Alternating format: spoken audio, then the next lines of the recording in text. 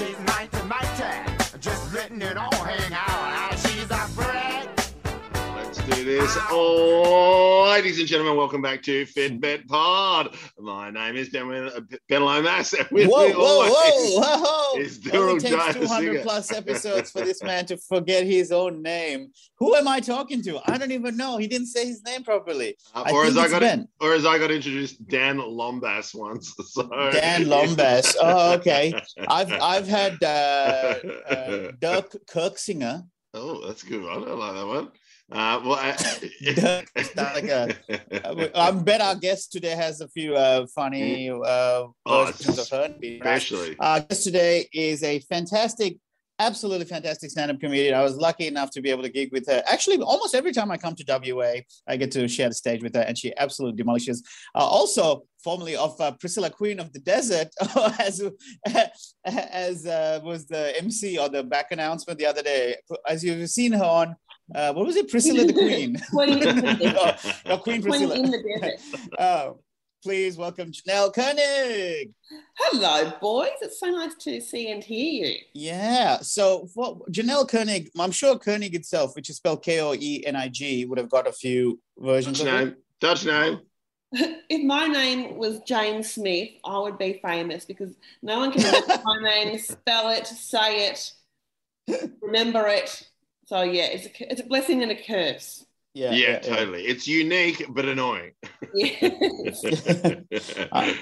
So sorry, go Ben. No. It's just Janelle. I have such a soft spot for Janelle because Janelle was right there at the start for me in comedy. Before I even had graced the stage, I was in Janelle's workshops learning how to be on stage. Oh, and not only that, it's that. Plus, Janelle was there at my first ever paid gig. I remember it then. The Drunken Poet. No. Before that was the boat. The boat was because I didn't get paid then, but when we went out on a river cruise, and I did my first spot, and I died. Thank God you were there because you literally saved all of us. It was horrific. Everybody dies on a boat.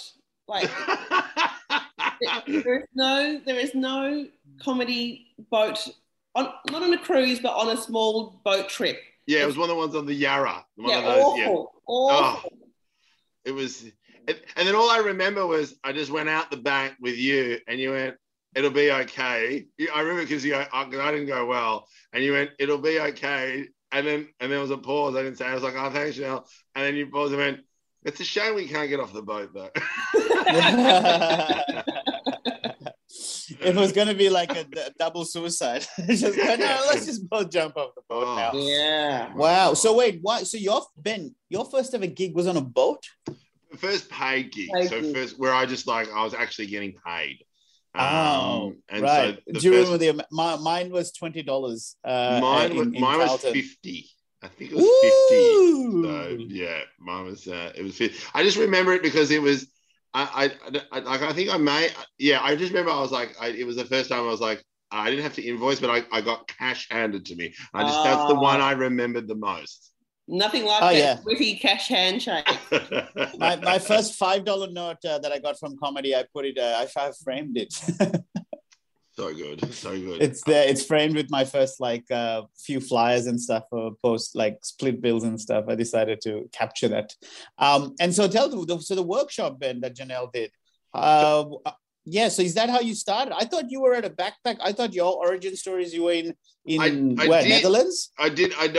My first one was in a backpackers hostel and I got up. But to actually go to the comedy club and then actually do like a proper comedy night, that hadn't happened yet until I started doing Janelle's workshops at the Comics Lounge, which was an improv workshop, and also learned how to do and how to sort of be on stage. And they were amazing workshops. I never thought I was any good at them, especially when it came to the singing part. Now, I can't remember how it went, Janelle, but there was a pirate limerick. Do you remember how it went? So it was a rhyming couplets. Rhyming couplets. So yeah, Dill, so- can you imagine me rhyming couplets? Well, I don't know what rhyming couplets is. Okay. I know Can that you give an example, Janelle? I went down to the shops one day. I wanted to have a play. I didn't have a thought in my head, and then I came home and I was dead. So I'm amazing at teaching, clearly. This is an advert for the workshops. So just rhyming couplets. So literally a couple of words of lines with the last words. Last two have to, right. Okay. Because you do that on stage, Janelle. You do this a song where you bring someone and you get their information, and then you incorporate their name, their partner's name, the job they do, and so many things all into the one song. And it's a real thrill for someone who's doing 4 or 5 gigs in a row with you, because that's one of those, every time it comes to that, I'm like, oh, cool, I want to see what happens. Like, it keeps it exciting for us as a cast member, going, oh, cool, what's going to happen in this one? That's very kind. You are the exception to the rule, though, Dill, because you actually watch the other comedians.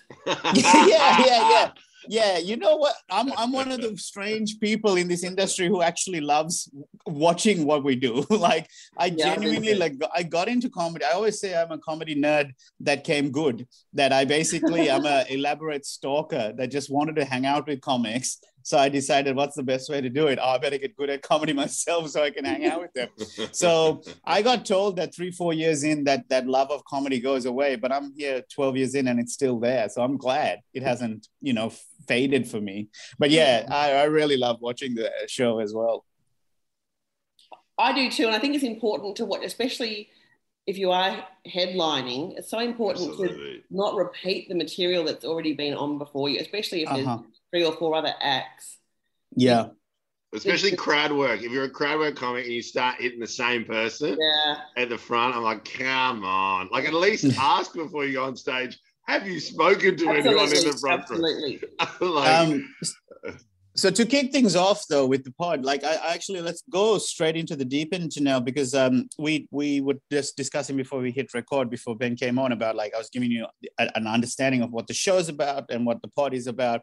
And you brought up something that I actually don't think in 200 plus episodes we've really dissected, which is, or rather chatted about, which is the idea of the expectation of body image or body weight for women in stand-up, which is something we've talked about stuff. We've talked about body stuff throughout the pod. We've had various guests talk about their experiences with disordered eating and all that stuff, but we never had the perspective of a stand-up comedian and their persona on stage and stuff like that. So what was it that you meant when you sort of talked about it initially? Well, I know that this pod was originally about weight and body and image. And I think there's a lot to say about women on stage. And I think with any comedian, male or female / other, you're judged the minute you walk onto that stage. Before you've said a word, before you've smiled, an audience, and I do exactly the same thing. I look at that person and I assess them mentally very, very quickly. And I'm a curvy girl, but I'm a proud curvy girl, and I deliberately dress with a lot of intent. And that comes from my theatre background. Right. For me, it is almost a role I'm playing, or it's an elevated version of myself. But what I'm wearing is a costume. You see what I do. I wear frocks. I wear proper frocks and shoes and makeup and hair, because for me, that's saying I'm here, I want to be here, I'm proud to be here on the stage. Still bright red shoes? Still bright red shoes? Do you still wear? Often. Okay. Often. Okay. Funny, because Jeff Green said to us on Friday night, he said, why don't you just leave your shoes here for tomorrow? I'm like, I'm going to be wearing tomorrow? Yeah, I don't know what the dress I'm wearing, I might be wearing pink. So it's for women particularly, it's really important to be present visually. Yeah. You've never seen me in jeans and a t-shirt. I'm not saying that that's wrong or incorrect for other people, but for me, I need to command the stage in another way visually. Yes. Yeah. I think the key thing there between, let's speak in sort of, binary terms just for this conversation in terms of like broad gender stereotypes. I remember when I started, Adam Richard pointed out, we were doing a comedy competition thing together, and he pointed out how this is all open mic comedy comp, and every male comedian just kind of was wearing whatever they picked up from, as he called, the floordrobe.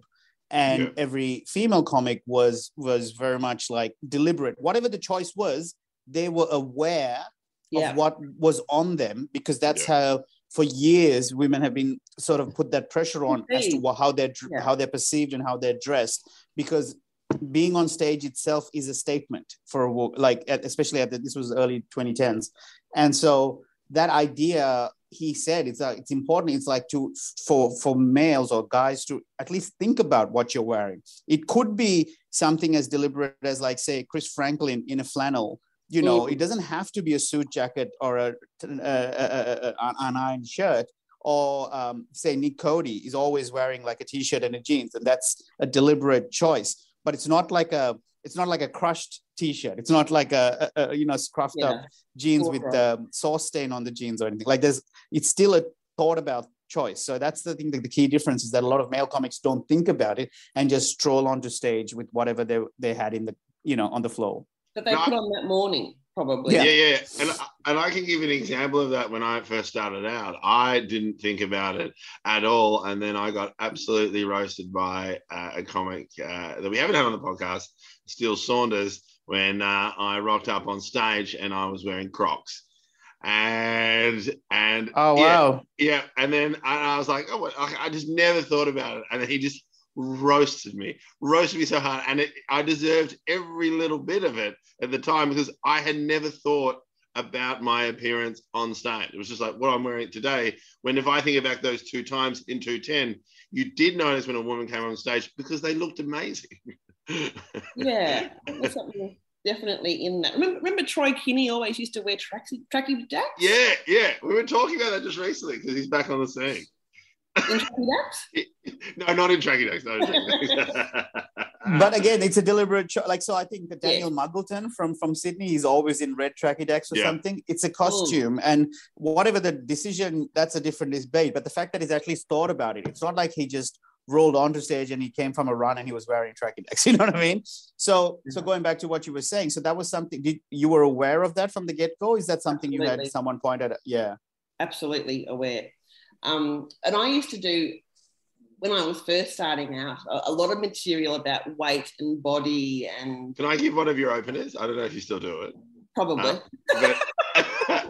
But this is the one that just like, and again, I can bring back every moment of that gig on the boat, because I was so excited, but it was also so much hell. And then I was like, well, how is she not going to do that? And your opening line was like, hey, I know what the women are thinking. Amazing shoes.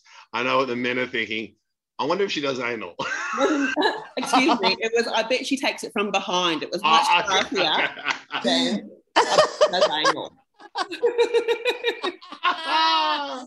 That's a great opener. Oh, and you just won them over in one big hit, in one joke. I was just like, oh my God, she's got them. It's so important. That first line is so important. And when I have run comedy workshops, not the improv ones, I always say, what are people thinking when they see you? Yeah. If you remind them, they think you're so smart. They think, and if you can remind them and take it one step further, then you love. Yeah. It's amazing. But then I think that's what I noticed as well. Like even then performing with you, is that when you did walk on stage, kind of like weird in like your appearance matched your opening line, but also even your body language when you walked on stage, because you just sat down, you had a guitar, you didn't doubt yourself for 1 second. Like I hadn't seen that yet, really. Like, or maybe, to be honest, you know what it actually is, to show my age and ignorance, is that I probably noticed it because I hadn't seen many female comics. So that's why I probably noticed it more than, it's the same, same mate, someone getting up. But I just remember that so vividly that you looked like $1 million. Your opening line was great, and you weren't scared of them, even though either you were hiding it or not. You just had this, and maybe do like the idea that I sometimes feel that when I see someone who's really well dressed on stage, especially a woman, it's so well thought out that it's also part of their overall branding of who they are, because they know who they are and they know how they dress. Absolutely that.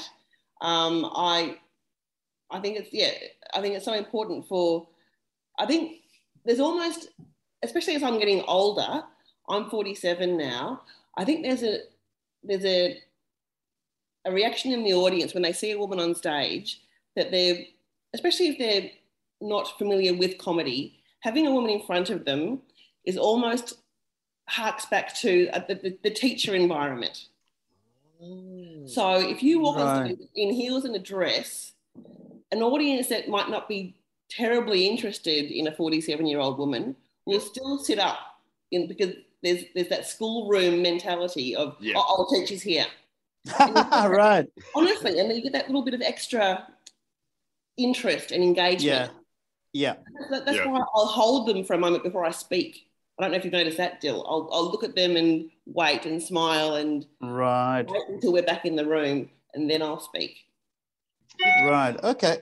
So going back to what you were about to say about being aware of it as always, and before Ben said your opening line, were you leading to something? I was talking about, I used to do a lot of material about being fat. That's right. Yes. Well, what I thought was fat.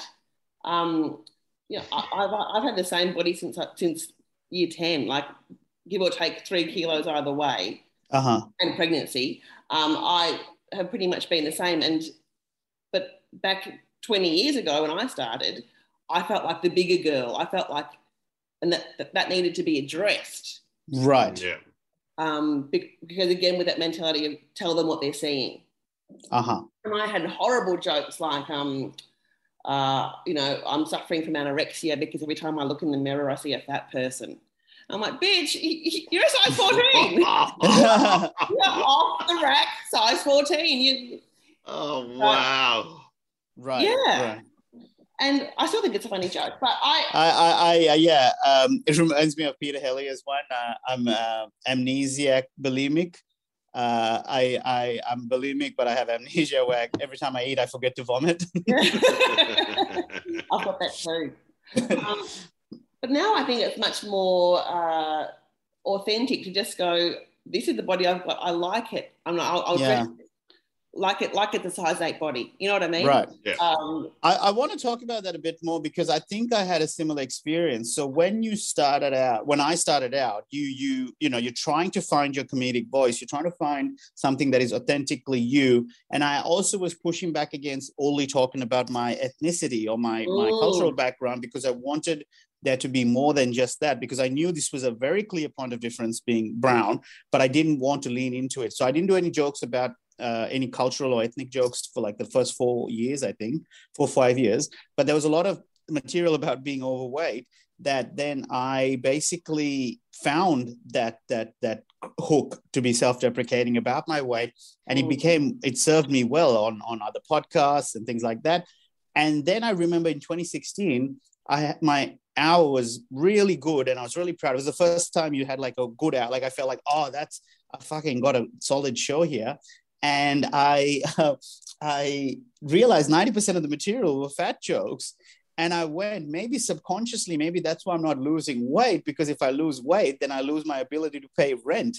So the following year in 2017, I made a deliberate decision to make no jokes about my weight and see if I can still write a show. And then the proof's in the pudding, so to speak, because 2018 is when I lost the weight. So it almost like, I think, I don't know if it's accurate or not, but it feels like once I accepted that my identity on stage isn't linked to being obese, because I was about 125 kilos, that I could then allow myself to let go of that identity or that persona, because it's such a powerful story you're telling yourself, because you're telling out loud, I'm fat, and here are my quote unquote, the shameful things about being fat.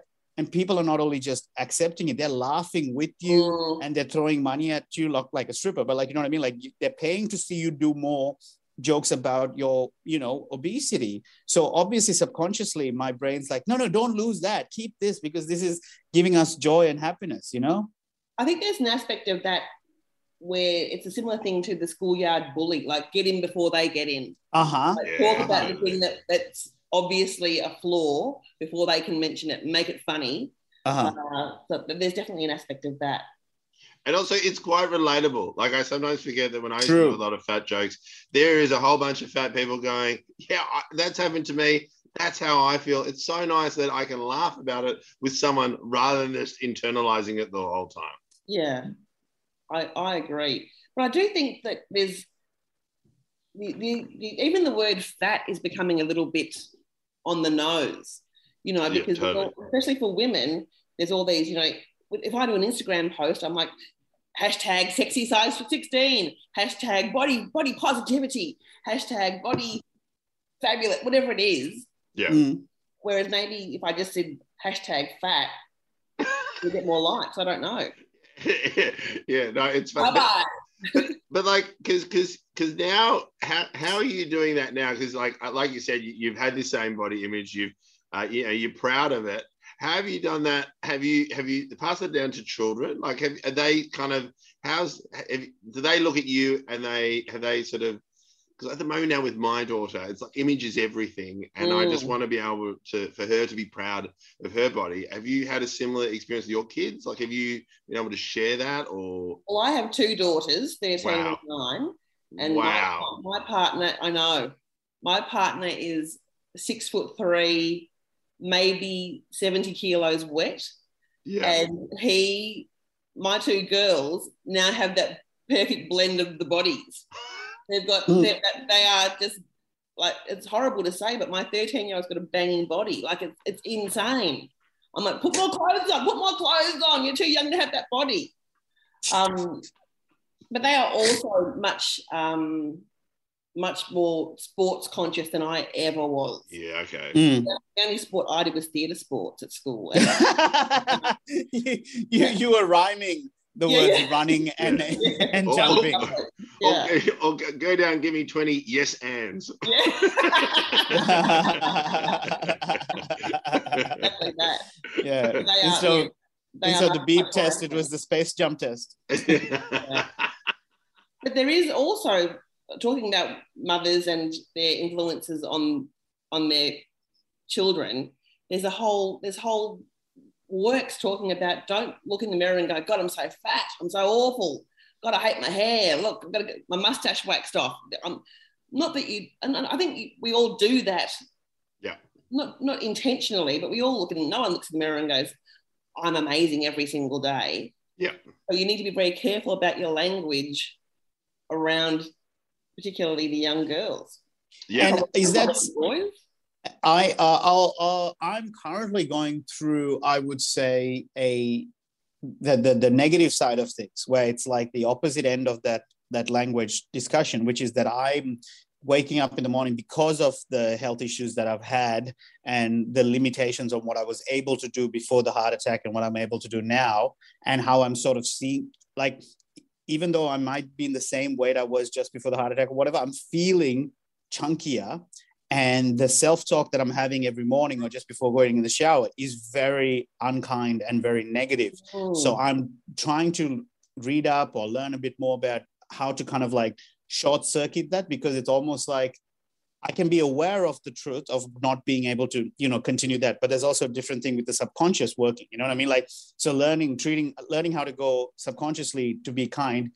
One thing that I've been trying to do, which is fucking hard, is literally every morning just looking at your body and picking one thing that you like about it, just one thing.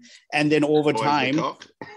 Someone had a gig, an amazing, one of those jokes that you think, God, I wish that was mine. And it was Emily O'Loughlin, who was a South Australian. Oh, yeah?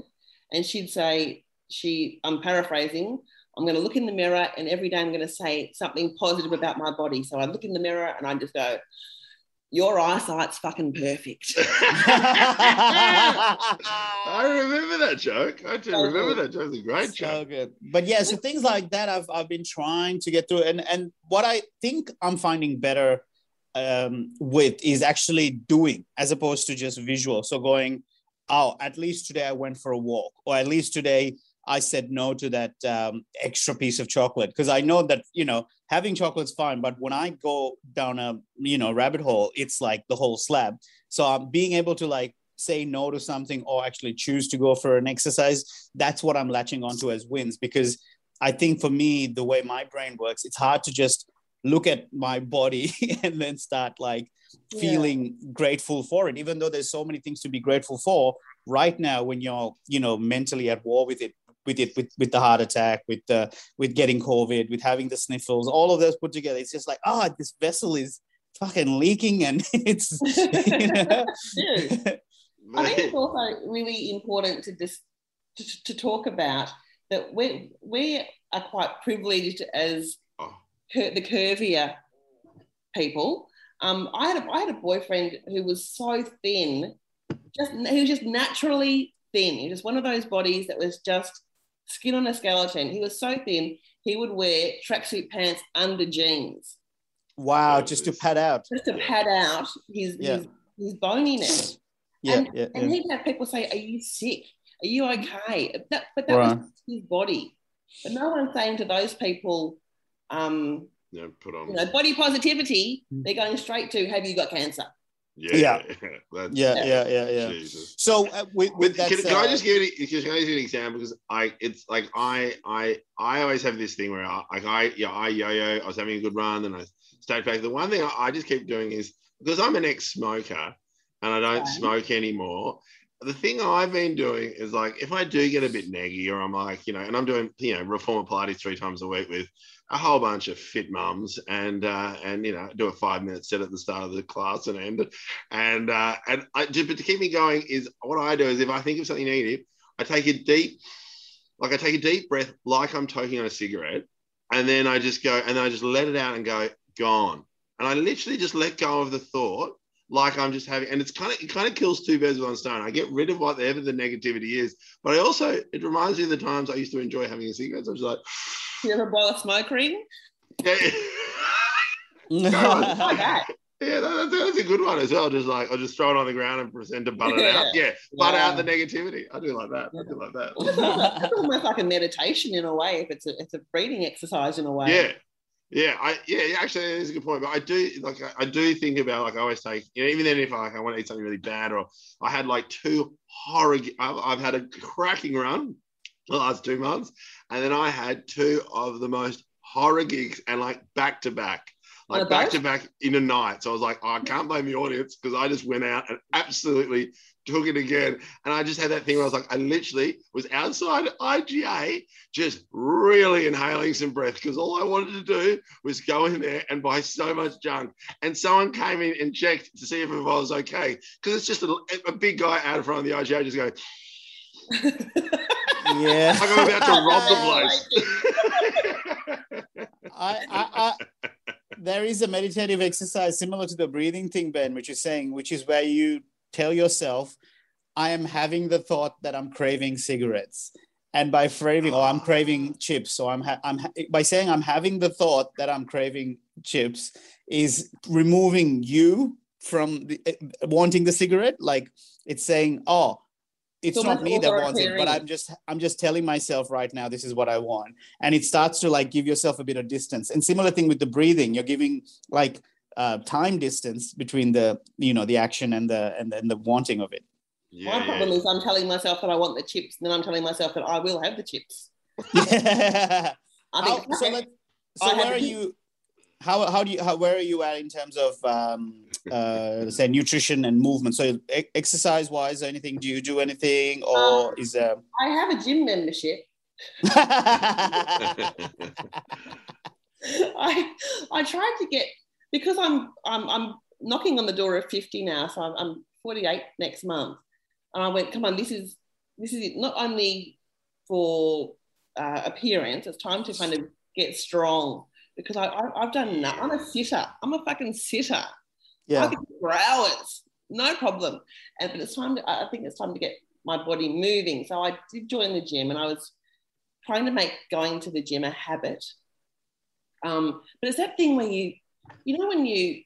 when when you're visually, you like seeing at the park or whatever, and you see the big person slogging it on the run, and I always think, you go girl, you got this girl, and then you see someone fucking fly by in their Lorna James, and I think, you fucking show off. Yeah.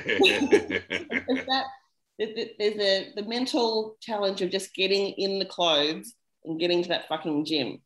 But I quite like swimming, so but I'm terrible at the breath to the side.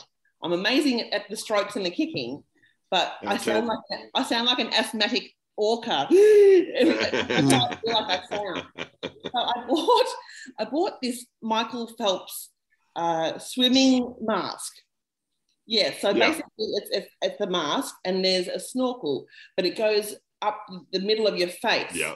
Like so that there's like literally like a funnel coming out as you swim along. So you need to raise your face. They're really popular. They're super popular.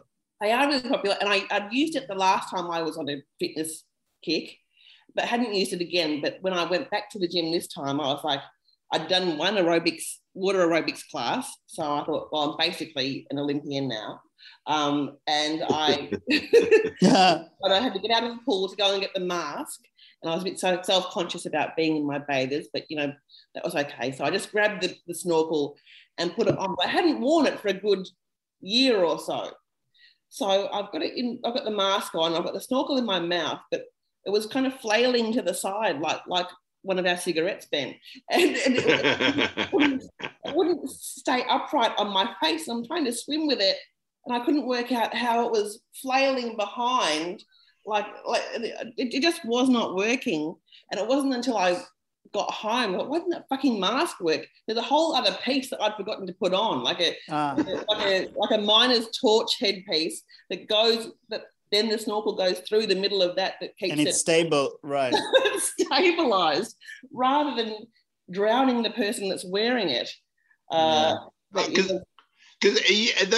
I've thought about, because I do like swimming. I find myself, I can't turn to the right when I do the every 3 strokes on the breaststroke. I can't switch it, so I'm always going left. Which in the end just does my neck no favors. Yes, I can't go left. I can only go right. So yeah, so I can only go left. Yeah. And so what I find is, it's like, and I've seen people with those snorkels, they are quite confronting when you do see someone in the water with one of those masks on. Yeah. It is like, oh, am I about to get attacked by Jason? Like, it does look, it does look like a bit like a kinky S&M type contraption. Like where you're like literal dickhead. So how much would you swim though? How many laps would you do? Would you swim in a K? Yeah, maybe a K. But then once the most recent health kick I went on, or gym kick, I got COVID in the middle of it. Just when I was getting into my groove, I got COVID. So yeah, and that knocks. I think. I mean, we've all had it, and unfortunately, due to our profession, we're all going to get it again. Yeah. and I'm trying to explain that to people at the moment that, like, I feel like I'm on a bit of a roll with the health kick wise. Like but also, I've got regular work here in Melbourne. The kids have been going to school except for today, but we've had a good term. So therefore you can get into the rhythm of like Pilates, swimming, but then, it's just unfair that in our line of work, we're going to get it again. Yeah. And it's just like, I try to explain it to friends, like, yeah, you can wear a mask, you can go to the office, you can actually not get it. But I'm in a room with people and I'm breathing in their air while telling jokes. Dirty air. Absolutely. Yeah. So it's like, I totally, I just say, if you're not doing swimming, what did you do at the gym? Water aerobics. Water. Yeah, that's how she became an Olympian, man. Yeah. That's how, because I like being the youngest, thinnest person in the class. So that was my only option. And what about, let's go to my favorite topic, which is food. And you and I, we were frothing over food chat the other day, talking about Heston and the Post. Was it Post? Where did I go to? Yeah, Post. Yeah. So when you talked about chips and all of that stuff, have you now at this point in life found your rhythm with knowing how to, like, do you have any plan? Because for me, for example, the reason I'm asking is I have to give myself something, because if I don't, in terms of a restriction of some sort, whether it's a time restriction saying don't eat from until 12 o'clock, or if it's like no sugar or no this or something I need, because if I don't, my brain's like, oh, it's Christmas, is it? All right, fuck it, let's just go all out. Do you have anything of that sort that gives you a bit of conscious eating? One of my many problems is that I am a foodie because I am an eatie. I love to eat. And I don't have many indulgences other than food. I don't drink, right. I don't smoke, I don't do drugs, and I'm in the suburbs. So food is my only totally. Vice. Pleasure, if you will. But I had a friend who recently lost 5 kilos, and she looks incredible. And I said, what did you do? She said, well, I did intermittent fasting, and I walk for 4Ks a day, and I've got some pen, have you heard about this pen? Yeah, this is going huge. This is huge at the moment. Yeah. Someone texted me yesterday. Saxenda? Yes, that's it, Dil. That's it. With an X. It's $120 a pop. What? Yeah, it's really expensive, but it is. It is. A lot of people are doing it. Like, a lot. And that just sounds like I intermittent fast because I don't like breakfast. So if you had looked at my kind of... Well, wait, hang on. That is probably the most controversial thing I've heard all year in a world of anti-vax and all of this. You don't like a foodie who's an eatie who doesn't like breakfast. She doesn't live in Melbourne. The fuck are you she doesn't live in Melbourne. All right. She doesn't live in Melbourne. And one of the only 2 things that I don't like to eat is avocado. And that's a big breakfast thing. Blech. Sure. Okay, what about eggs? How do you feel about eggs? I will eat eggs, but I'd never eat them for myself. Grapes. Oh. Bacon? Not sweet in the morning. But I don't. Bacon? I'd much rather have supper than breakfast. Which is supper comes under what, late night snack, is it? Like late night Chinatown. Yeah, Uncle Billy's. Yeah, Uncle Billy's, absolutely. Unfortunately, I miss those days. I wish I could do that, but I've hit that age where if I eat after 10 o'clock, I will just wake up with reflux. And so it's just, I know. Stop turning on, I guess. I know, it's weird. Some people go, do you want a knockoff? And I was like, my knockoff these days is Gaviscon. Yeah. And my knockoff is really useful. Yeah. So yeah, I totally, the supper thing is, it's like when I see like all my European friends who can have coffee at 10 o'clock at night and a piece of cake. I'm like, really? Yeah. Wow, I can't, no. Yeah. I try to cut my coffee at midday because otherwise it fucks my sleeper. But I don't know how Italians have espresso before going to bed. Well, I don't drink coffee either. So maybe that's the breakfast. So all right, I'll have to sit with the breakfast thing for another time because that's really rocked my world. But, I'm having coffee till 6 p.m. at the moment. So you're comfortable then that way skipping brekkie and starting at midday or something like that, right? So because when you look at like diets and things like that, it's all about cutting down your coffee, cutting down your alcohol intake, cutting down whatever. I don't have those things. So I think I just must be a greedy bastard because the meals I have are probably too big, to be honest. Yeah, portion wise, yeah. Yeah. Because I'm the cook in the family, so if I'm dishing up the 2 adult plates, I will often take the bigger one. And that doesn't include how much you've eaten before you've even served up those 2 plates. Yeah, I'm not too bad on the in between. I'm a eater while we prepare. I've had a meal before we've even served the meal. Because I'm the cooker in my family. So it's that same thing. It's like, you got to taste it. If we're having tacos, like I've grated enough cheese, but I've grated enough for me to put a little bit in my mouth. And then I was like, there's a leftover crust on the bread. I might as well turn that into a mini taco. And then before you know it, I've had dinner. Yeah. No, Janelle, with your sporty kids, do they have more like when you served up something, they're like, oh, that'll do me, and you're like, thank you, I'll grab that. Thanks. No, I'm not the person that finishes off the kids' meals. No. That's because that was my role in my family back in Sri Lanka. It's like if someone couldn't finish their meal, or even with my partner Maddie, she sort of never finishes her meal. I'm like, pass it here. Yeah. The tip we've done, with my partner and I, is every time we go out for dinner or we're out with the kids, we've been doing the last couple of months. That's how we've just been sharing a main meal. Oh, okay. And I don't like. It's so funny. It's like, we were at the pub, and I was like, I don't need to eat this whole Parma chips and salad. Like, I definitely and so then what we've been doing is we've just been checking and then half a dessert, and I'm still full. Like, I'm still genuinely full. You're going to pub restaurants and not fine dining where you get half a ravioli each. That's the thing. Well, I can't say anymore, but I used to do a thing called double pasta where I'd have, 2 pastas for myself. Those are the days. Yeah, I mean, I think capacity wise, I might still be able to, but I think, cholesterol wise, I shouldn't. Yeah. So, 100%. yeah. So when we went for lunch the other day, Maddie and I, just ordering 2 pastas felt so weird. And in fact, I looked at my photo from the last time we were here, and we'd got like 3 pastas, 2 for me, 1 for her. And of course we share, but like, it ends up being where I have a whole 2 pastas. But so in terms of then indulgence, this is, something I love chatting. Do you have a food that you absolutely like, if you have to think of like as a death row meal or anything like that? Do you have an idea? I love that. I love kind of the Nyonya Malaysian type cooking because my family's from Singapore. So that kind of Malaysian street food will get me every single time. Now, is that the same as a mamak? No, that's just Malaysian, I think. Your Nyonya is like your old school Chinese originally, I believe. So like your Malay chicken curry is Nyonya. That really yellow curry with the curry leaves and beef rendang and nasi lemak, all those kind of terribly oily, yummy, charred things. And also I am weak for rice. When you're same. I went to a restaurant last night and with a white Australian friend, and they went 2 serves of rice, and it came in a little esky. And I was like, that is a fucking Aussie, sir.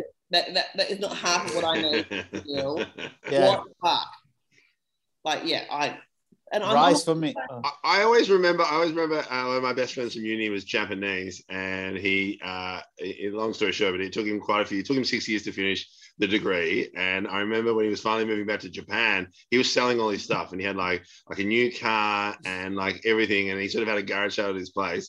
And I remember it was like, so many of his international friends were there, and he was selling everything for really cheap. And then he sold his 1970s rice maker for something insane like $400 because everyone knew how amazing. I didn't quite understand. He's like, no, you don't understand. Like this, it is perfect. This is old school. It's exactly. And so people were like bidding. There was like a bidding war on who could get this rice maker. Well, you know how the Japanese have got amazing toilets. Rice is next level. Their rice makers, sing a tune, different functions, different textures, like what grain are you using? Amazing. I have a bit on stage about people who don't wash their rice before cooking it. And it's so funny to see the split reaction between majority of the time it's Asian people like, what the fuck? And then white people are like, you wash your rice? Yes, I'm definitely I always had a rice cooker because that was what my grandmother demanded. Yeah. But I was away, not camping, but away somewhere. And the only thing that was available was one of those Decor microwave cookers, rice cookers. And it's a red pot, plastic with a clear lid and a little vent. And you add 2 cups of rice, 4 cups of boiling water, microwave it for 17 minutes, then put the lid on with the vent up and the steam kind of very gradually escapes. You've never had better rice. You've never had better rice than the microwave rice. And that is, as a card-carrying Asian, I'm telling you. I reckon microwave rice is underrated. It's I think it's every 4 minutes you got to stir it or something like that. That's about nothing. That's all you got to do, 17 minutes. Try it. Yeah, right. Yeah, and that's the thing. I've never been a confident rice cooker, hence why we just don't have it at home. Like I've always felt like rice cooker's the easiest. What do you mean? Yeah, I know, but I just then I use a different pot, and then I even do the finger thing, and then I boil. I'm not good. It's $10 from Woolies red rice Decor cook. I'm telling you, it is extraordinary. Put it in the podcast notes. Change your life. I'm getting one today. I am actually going came up with my daughter after this. So But it has to be basmati rice. okay. Yes. Thank you. Jasmine off. What do you cook then, Ben? Are you repeating meals all the time for the family, or are they? Yeah, we've got maybe like a selection. So it was my partner cooked fried rice last night. So again, rice is her specialty. I'm a big fan of what did I do? I love tacos. We do Taco Tuesdays, so kids love that. So they make their own thing. I usually make my own guaca, do that kind of stuff. Especially winter, love a soup. I get very creative with my soups. Love a soup. And pumpkin? Pumpkin, sweet potato, caramelized onions. That's a good combo. Nice. Kids like that one. And it's funny because my daughter will eat absolutely everything. Like we sort of did the French approach. Try it 20 times and then she's great. But my son, Whoa, pause. What's the French approach? The French approach is so there's this thing. I think the book is called French Kids Don't Throw Their Food. I think it's something like that. And so the crux of it is that they're from a very, because they go to school at like the age of 3 and they get fed at school. They just get given everything and they tried everything. They're getting foie gras at recess. Our kids are getting cheesies. Yeah. So the example is the scrubbers is that you give your kid, you let them just do it 20 times. You don't write a chart. I'm not sure there's some parents who write a chart. But you try it 20 times, and then after 20 times, you're like, you know what, you don't like it, right? Right. But with my daughter, it was amazing. We did that, and it's like like her favorite thing to eat. And how Melbourne is this? It's like I did the same avocado sort of and policy for me. I did the same thing with rim jobs. I was like, I'll do it 20 times. At the end of it, I was like, you know what? I think I could eat this. I could do it. So, but then we did the same thing with son. It didn't work. So, Do you eat around the table together? Yes, we find that very important. So that's very important. So, and also because I quite often have to leave. So the times we do get to do it, so 4 or 5 times. The moment out 4 times a week, I got to leave at 5:30 to go to a gig. So sometimes we get dinner in, sometimes we don't. But if we are at home, we all sit around and we eat and talk about our day, which I absolutely love. But then it's also, you also have to have the patience because one child is eating really well and the other one will fight tooth and nail. And what he did last night, which I didn't know, which I thought was very cheeky, he's like, my partner's like, okay, we've all finished. You keep eating. That's all that's on offer. And then my partner went to the bathroom. When she came back, he was having a banana, apple, and a peanut butter sandwich. Yeah. Fed is best. Who cares? Yeah, exactly. And if they're hungry, they'll eat. That's the thing. That's the greatest one. We had this great thing where I would ask them to sniff it, kiss it, and then taste it. Because I don't like that. I don't like that. And then whatever it was, and that was the thing: sniff, kiss. So they got a little bit of the taste, and then taste. This reminds me of buttholes again. Yeah. Sorry. Janelle, we need to start wrapping up, but just to finish off, I think we hinted at it, but we actually didn't go through it, which you talked about the importance of that self-talk and how you said you had that material on stage about it, and then you decided this is a body you love. And there's a lot of kindness and it feels like you've come to the other end of the thing that I'm struggling with right now. What do you remember if there was any kind of like specific moment or things you did to get to this point right now where you are owning and you're comfortable with who you are, you love? The whole routine was about, because you might even remember this, Ben, it was about working at the US consulate, which I did. Yes. For a decade. And I was having a bad day and an American citizen said to me, lose the weight or lose the attitude. Whoa! Wow! Yeah. And in the joke, I said, I lost neither. I lost his application for an emergency passport instead. Right. And after that joke was on Stand Up Australia, I lost the job. But that's okay. Wow! Okay. Really? Did they fire you because of it? Pretty much, yes. Yeah. Wow. It was that's amazing. It was one of those ones where stand up. Well, Foxtel had purchased the gig and they could pay it forever. And that was the one that Cam Knight used to host, right? Yeah. I was a punter. I used to watch it on Foxtel. The ambassador happened to be watching it at fucking 1 a.m. or whatever it was. I went, hang on a minute. With his Gaviscon, swirling around his Gaviscon. Indeed. But so even back then, it was self-deprecating, but in a loving way. I'd say, like I love my body. I'm confident in my skin. Oh God, I haven't done these jokes for so long. Like the John Mayer song, "My body is a wonderland." You just need a 3-park super pass to get around the bastard. Yeah.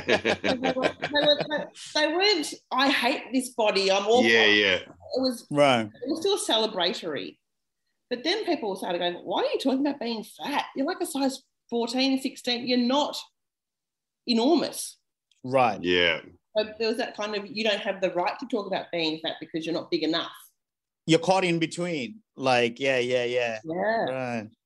And like you said before, and then there'd be, the grass is always greener on the other side, but there'd be women who would do anything for your curves. 100%. Yeah. So it's so tricky because you're like, oh, this is how I feel, or this is what I'm confident. But as long as I've known you and you were one of the first people I met in comedy, it's like I always just remember that I was like, well, if I could even have a smidgen of the confidence that you had on stage, and also as a teacher, like I just remember that you were harsh, but you were fair.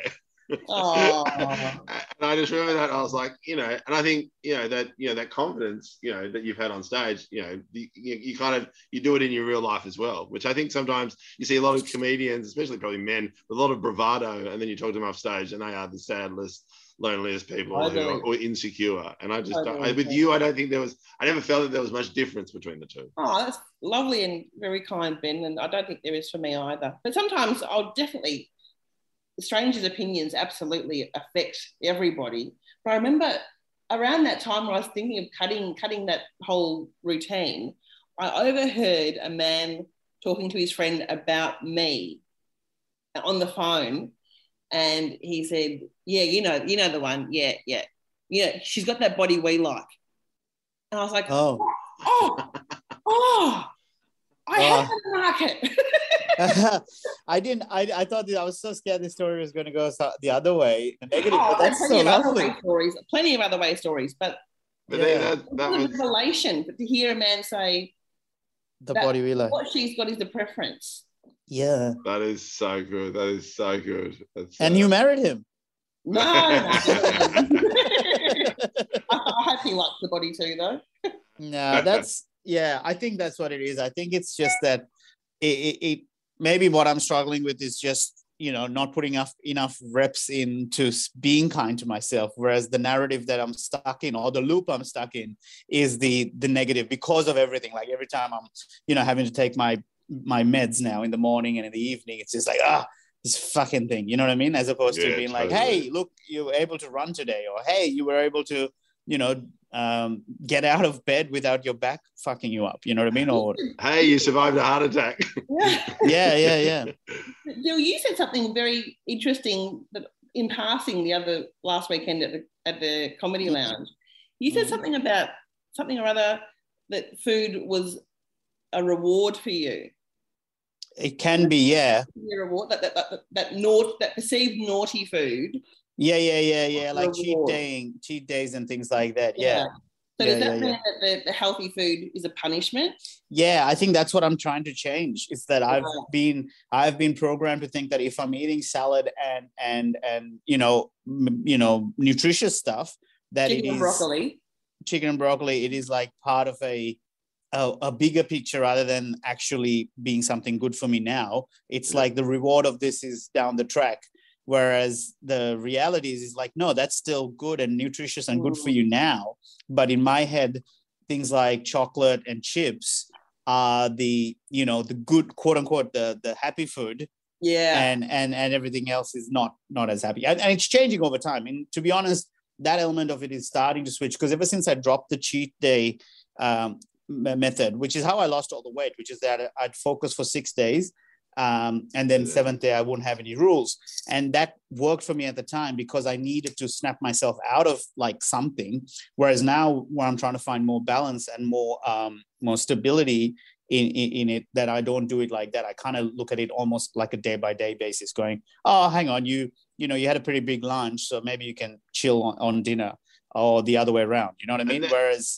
And that consistency is really, really hard to. And I think that's probably one advantage about having children is you have to hold that line the whole time, that consistency, right. Because you can't yo-yo like, I always say that, the one thing we're trying to not say what's good foods and what bad foods at home, but the one thing that we do say that's not good and we associate a feeling with that is sugar. So, we've got so many parties coming out of our fucking ass here at the moment. So is that healthy, though, to say that sugar is bad? Or? No, we don't say bad. We just say lolly. So it's like, you can have a little bit. That's fine. But if you have that much, you are going to feel like rubbish. It is the same thing every time. And so we're like, have some. Let's have some. But don't have all of it. That's the one that we're trying to really sell at the moment, to the point where it's like, we had a win where they just had a lolly bag and they're like, hey, I'm going to have these two. Teo, you can have those two. And I reckon that's enough. Now, they didn't realise, mum and dad just ran to the bathroom and fucking high-fived each other. And, God, I think it was the closest thing we're ever going to have sex that month. And I was like, this is a huge win. Huge win. They have no idea. Idea. But for us, this is like, because usually they would just hoe all of it and then just have the biggest meltdown you've ever seen in your life. Do you have hidden treats in the house that the family don't know about? Maya does, definitely. Maya definitely does. You don't know where they are? No, she's like, because I have no idea. I know the kids don't, but I know that Maya does, because she goes, if it is on show, I will eat it, and hence why we don't have them in the house. I mean, it did get a bit worrying when I was like, okay, you're gonna have to hide the cheese as well. She's like, what? We've only got one. You'll find it in the fridge. Awesome. Janelle, thank you so much for coming on and comfortably sharing all of that. Really, really, really appreciate it. If our listeners want to find you, where's the best sort of place they stop at first? Is it your Instagram? James Smith at Instagram. No. Instagram seems to be the busiest at the moment. Instagram for pictures, Facebook for words. Yeah, and what's the Instagram handle? Just me. JANELLEKOENIG. What? No one else had that? No, but there is some like kayaker bird in America. I'm like, piss off! Just all her GoPro videos of her going down rapids. Does Koenig mean king? Because there's a Franz Liszt, the composer. He has this thing called Erlkönig, which is the Elf King, a musical piece that I like. So I was like, oh yeah, just hit me now, Koenig. Wow, you massive nerd. For Dilruk J on Instagram for me, Ben Lomas Comic on Instagram for Ben, or Fitbit Pod for our podcast. Nothing to plug. So weird when I don't have anything to plug. Thanks for your continued support, listeners, and thanks for the Patreon. We really appreciate it. So thank you. And then again, just follow us on the socials. I'll have a couple of announcements soon, but I don't want to say them yet. So we'll save that. But again, Patreon, we've got old episodes up there. And again, Janelle, thanks so much for coming on. It was really nice to hang out. So fun for me too. Thanks, boys. Thanks for doing it. See you guys. Bye, everybody. Stay safe.